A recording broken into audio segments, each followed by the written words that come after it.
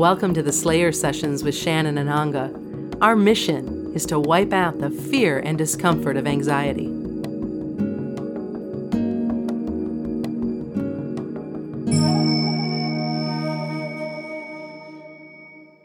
It's great to be here again with you, Ananga, and I look forward to exploring more about Ayurveda and really diving into the self-study and self-healing involved with Ayurveda. Just the simple nature of dialing back and witnessing behaviors and tying those back to the doshas is something that I look forward to learning more about. So thank you for showing up today. This is going to be great fun. Thank you. It's my pleasure to be here, and I'm really happy that we're continuing these interviews. Me too.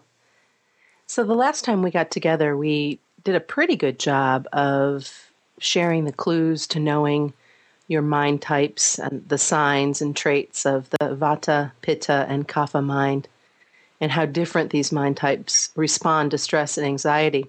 And more importantly, how to balance your mind type when you're off kilter. And I thought it would be interesting to share with you an experience that I had and that maybe we could talk through and take some teaching from the witnessing that I did just, it hasn't even been a week ago. If that would be all right with you, I'll just launch right into it. Yeah, that sounds great. It's good. It's good to have real working examples. Well, I discovered that for the most part, I have a Pitta mind, and that's the mind that loves to be thinking and doing and creating and busy mind, very busy mind. And that is definitely a description of how I roll. And last week, my Pitta brain became completely out of whack and overwhelmed.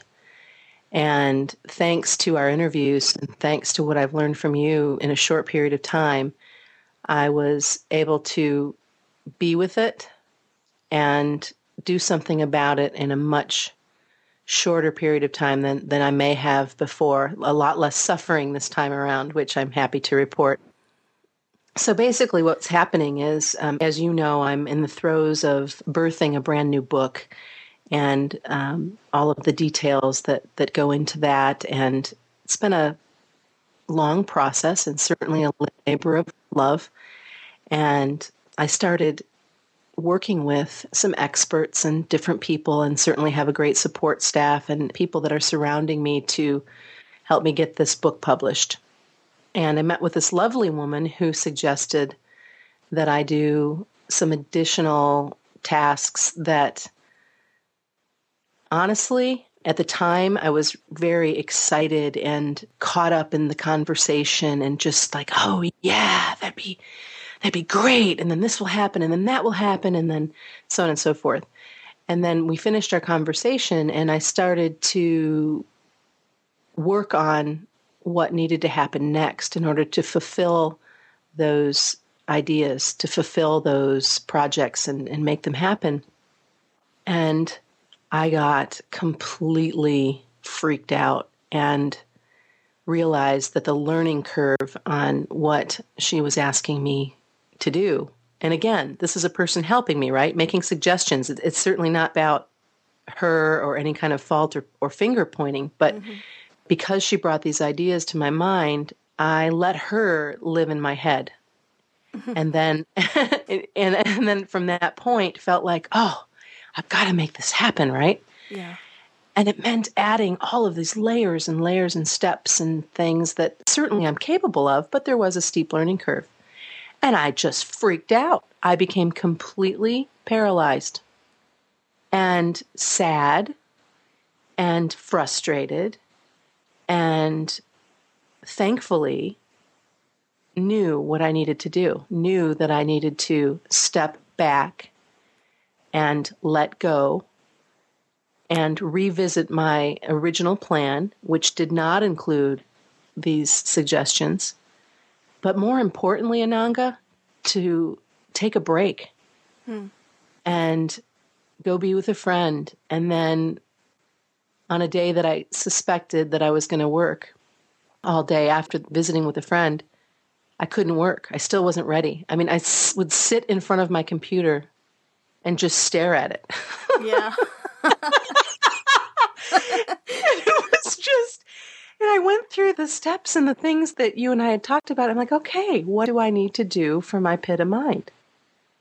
And I did the things that we talked, and I got myself in nature, and I went to Lake Michigan, and I allowed myself to just be in that moment and let everything else fall away and remember that all is well, and I am safe, and Pitta brains need to balance out that high energy, that wow, that crazy brain, which, I'm grateful to have it, but more grateful to know how to balance it out when I am completely off balance, out of whack. Yeah. So I thought that would make sense because, it went from, okay, of the book, the details, the experts, the plan, the breakdown, and then letting go. And as soon as I could let go, I was right back at it. I was fine. I had a little cry and got back to it. A little cry with hot tears. Yes, exactly. That is so true. I know, everything has to be hot with Pitta. Yeah, you raised so many good points there. The first thing that springs to my mind is that we can't necessarily stop these things happening. I think as we develop our awareness, we can reduce their frequency, and we certainly reduce their intensity.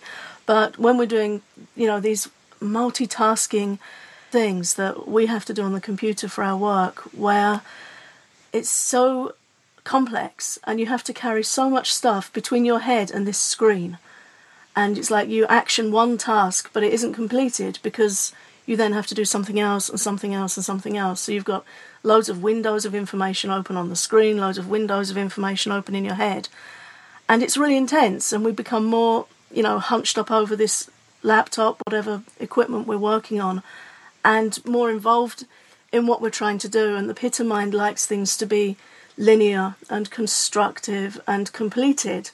But it's come to my attention since I've been working on computers now for many years that we seldom do complete things. When we're working on big projects, there are so many intricate steps that you have to go through before the thing's finished, and you can sit back and say, that's that done.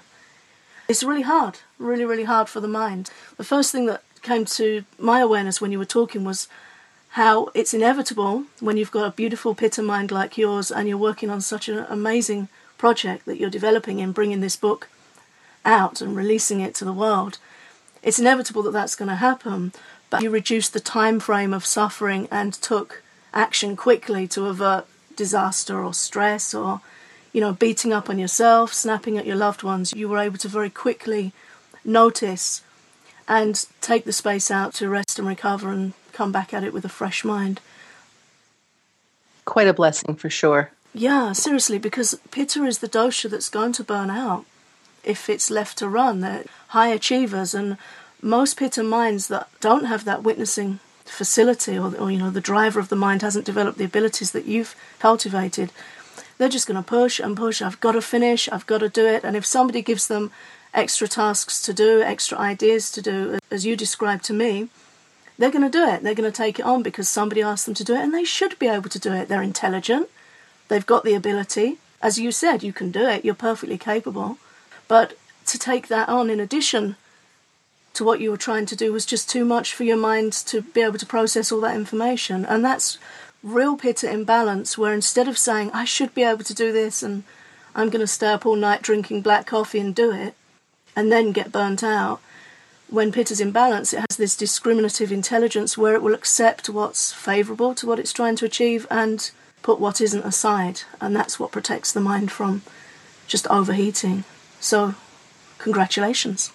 Oh, thank you. I think that whenever we reconnect with our awareness, reconnect with our spirit, we recharge our energy at very deep levels. And for me, I knew that I wanted to enjoy this experience, not in a way that I would expect that there wouldn't be any stressors or anxiety related to it.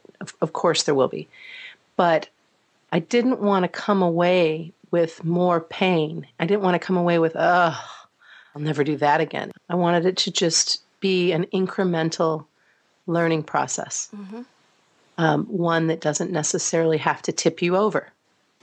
Yeah, it's really hard. I was speaking to somebody recently who was living with somebody with a very pitta mind, who one day started experiencing awful physical sensations, chest pains and all kinds of weird things in his body. And then all of a sudden he was hit with crippling anxiety, which just took him completely by surprise. He couldn't understand where that had come from, never had anxiety in his life before. And he was suffering so much the family had to call an ambulance. And that's a real awful thing to happen to anyone, particularly with the pitta mind, because pitta is so in control and desires to be so in control that when they get hit by anxiety, it really shocks them. And it represents a loss of everything they feel they should be able to do, everything they feel they should be guiding and working with and on top of. And the suffering they endure at such times is really intense, really particularly awful for them. So it's lovely that Ayurveda shares this information of, well, this is how and why that happens. When the pitta mind becomes overheated and the pitta nervous system literally fries its circuits, and that brings dryness into the body, which aggravates the nervous system, which sets off a vata reaction, because vata always involves dryness. So then you get this vata-type anxiety on top of an overheated pitta mind, and it's an absolutely horrendous combination. But if we can notice those patterns and try and educate ourselves and help our listeners understand to spot the warning signs of these things, and then learn simple techniques to try and avert disaster. But if the disaster's already happened, you can say to people, look, I understand, I can help you with what's happened here, and we can look at some really simple supportive measures of helping you get straight and helping you feel more comfortable again. Because I think when the mind is suffering, it's the confusion and the not knowing what's going on that's really the most painful part. It really is. Confusion was the big warning sign for me, because that's just not a state I'm in very often. Right. So it was just kind of like, holy cow, what did I do? Like I fried some circuits. Yeah. Yeah. You know, as evidenced by, I remember sending you an email about it, and there were typos all over my email. It was like a simple 2 or 3 line email, right? Yeah. And I read it. And when I read it, and before I sent it, there were not any typos. So again, when that came back and I looked at it, I thought, wow, this is really interesting. Yeah. Because these are exactly the things that happen. Because now you're pushing through. You're trying to stay on board with whatever it is, you know, your communication, the promises that you've made, et cetera, and so forth. But because of that imbalance, you're not showing up as the very best version of yourself. And I realize it's kind of silly to compare that to a typo, but let's think about it. It's a revelation. It is. It really is. You know, when I read that email, I was like, whoa, Shan made 3 typos in 3 lines. And I just thought, oh, you're just really overloaded. Yeah, I could just tell, because, you know, your communications, they're always very accurate and very concise. So that's the first thing I noticed. Was like, oh, bless her, she's made typos. She's really, you know, got too much going on. And then the other thing I thought is, but you know, the quality of her communication is always warm, always courteous, and it always feels like she has time, even though I know she's got no time right now. So although I could see typos, which made me just want to fly over and bring you a cup of mint tea and a hug, still, it's like, wow, Shan, you're not being a stress head in your relationships. Your mind's busy and it's got too much on to process, but you are not being a sharp, uptight pitta with the people you're working with, because even in an email you can sense that from people, you know, when they're just running too hot and you think, oh, step away. Just leave them with it for a while. But the quality of your communication was as sweet and sunny as it always is. So typos were there, which was definitely an indicator. But the rest of you was as lovely as ever, which I really respected, because I knew how busy you were. Wow, it's interesting. Yeah. And certainly, as you know, if we are out of balance, we can be very sharp, very curt. And I think that the combination of yoga and breathing work and all of the supportive tools that we share and the lifestyle that we choose, all of that is what feeds into treating people with loving kindness, no matter how freaked out and upside down you are. Yeah. Because you have that knowing that these relationships are important and that the people on the other end do not deserve your fire. No way. Just because you're in a way. Yeah, if somebody is overloaded and they're vata, they're just going to take themselves away. They want to retreat. And they may regrettably cause themselves harm in a variety of ways, but they tend not to bother other people. They might be a little tough to be around because they'll be very indecisive and very anxious and they're going to need support, but they're not going to give out to you in a way that harms you. And kapha, as we've discussed, they're going to retreat and they just want to sleep it off and rest, and they're not going to disturb the people around them. They can become grumpy, they can become sullen and moody and kind of stuck, which is not the most fun, but it's the pitta mind that really can cause harm to relationships and to the people around them if it becomes very out of balance. And it's really hellish to live around, really awful. And I have no desire to inflict that on anyone I love and care about. And I'm learning to not inflict it on myself either. Because Ayurveda is about self-care and accepting responsibility for our own health and understanding that by witnessing our behaviors, we have this wonderful alternative to take care of any imbalances that we have. Mm-hmm. Imbalances that could grow into life-threatening diseases and all kinds of other problems. So it's that responsibility for the way that we move through the world, isn't it? Absolutely, yeah. And it's a funny thing because we tend to be very externalized in our awareness, particularly when we're living in a world where we're driving and working on computers and our senses are pulling our attention externally, pulling our focus away from us all the time. And we tend not to remember to check in with ourselves and take care of ourselves. But, if we have a pet and it's sick, we see what we can do ourselves. And if it's beyond us, we take it to the vet. If our children are upset, we'll sit them down and find out what's going on, what do they need from us. If the car's making a clunking noise, we take it to the garage if we don't have the knowledge to deal with it ourselves. And we do have this information available in Ayurveda of how you can really learn to check in with yourself and support yourself. And it's a very pleasant experience when you learn to do that. There's some real internal respect and satisfaction and confidence building that comes from that. Not in a self-indulgent way, but just in a really nice sense of security that you're taking care of yourself and you're operating smoothly.